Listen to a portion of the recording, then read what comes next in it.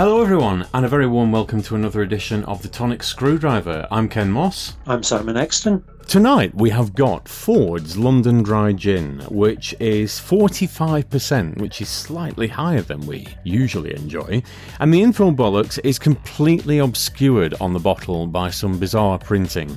So having a look online... Which has umbrellas. It does, so it's sort of semi-relevant. With the kind of the Avengers, it's got a shopping trolley with KY next to it. I don't understand any of this. I mean, it's vaguely supposed to look like a passport that's got stamps on it, and it's saying 9 botanicals, florals and spices, juniper peel from somewhere unreadable. I've looked up the info bollocks online, and it's just all over the place, but...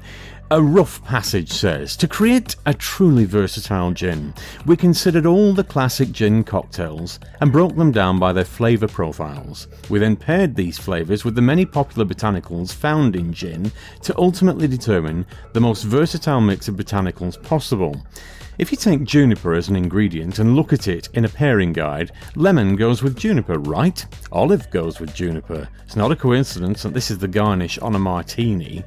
And then there's a flavour. Oh, God, this goes on and on and on. Anyway, the 9 botanicals listed... It tells you where they come from. It does. It's got a... Poland. Actually, we've got Italy, Romania, Spain... Haiti's in there somewhere, isn't it? Haiti is in there, but I was more trying to hit the Brexit button, frankly. But yes, Haiti's in there, Morocco, Turkey... I think that's supposed to say Morocco on the second one. It doesn't. It actually says Corocco under Oris Root.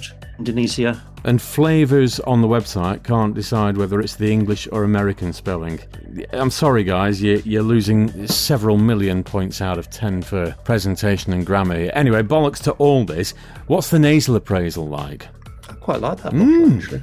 It's got a measuring thing on the side in mils and fluid ounces. Kind of assumes that I'm actually going to measure things rather than just slop it in a glass. Clearly we haven't met. Oh, well, I've already got my Speedos on and dived in. That's quite nice. In fact, that's very nice. It smells quite nice. It's got a sort of sweet smell to it. Oh, that's a really nice gin. That's really, really smooth. To look at it on the shelf, I mean, it's in a very nice bottle. It's got a nice green label. It really screams out at you, this is gin, without really screaming out of you. Well, it does say gin on the bottle. I know, but it's quite an understated bottle compared with some that we've had recently. But this... It's lovely. There's no botanical that really leaps out and grab you. It tastes like a gin. It doesn't pretend to taste like anything other than a gin. It's a very nice, very smooth, very well blended gin.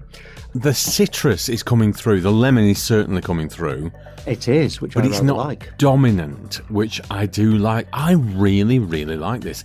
I'm really tempted to give it a 5. I'm going to give it a 5.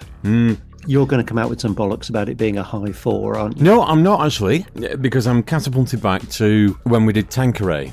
And Tanqueray is just, as a base gin, there's really nothing special about it at all, but it does that gin flavour so well, it's impossible not to be bowled over by it. This is really, really good. I've got to give it a 5. Beautiful. Well, in fact, as you would put it, I have just guppied the last of it.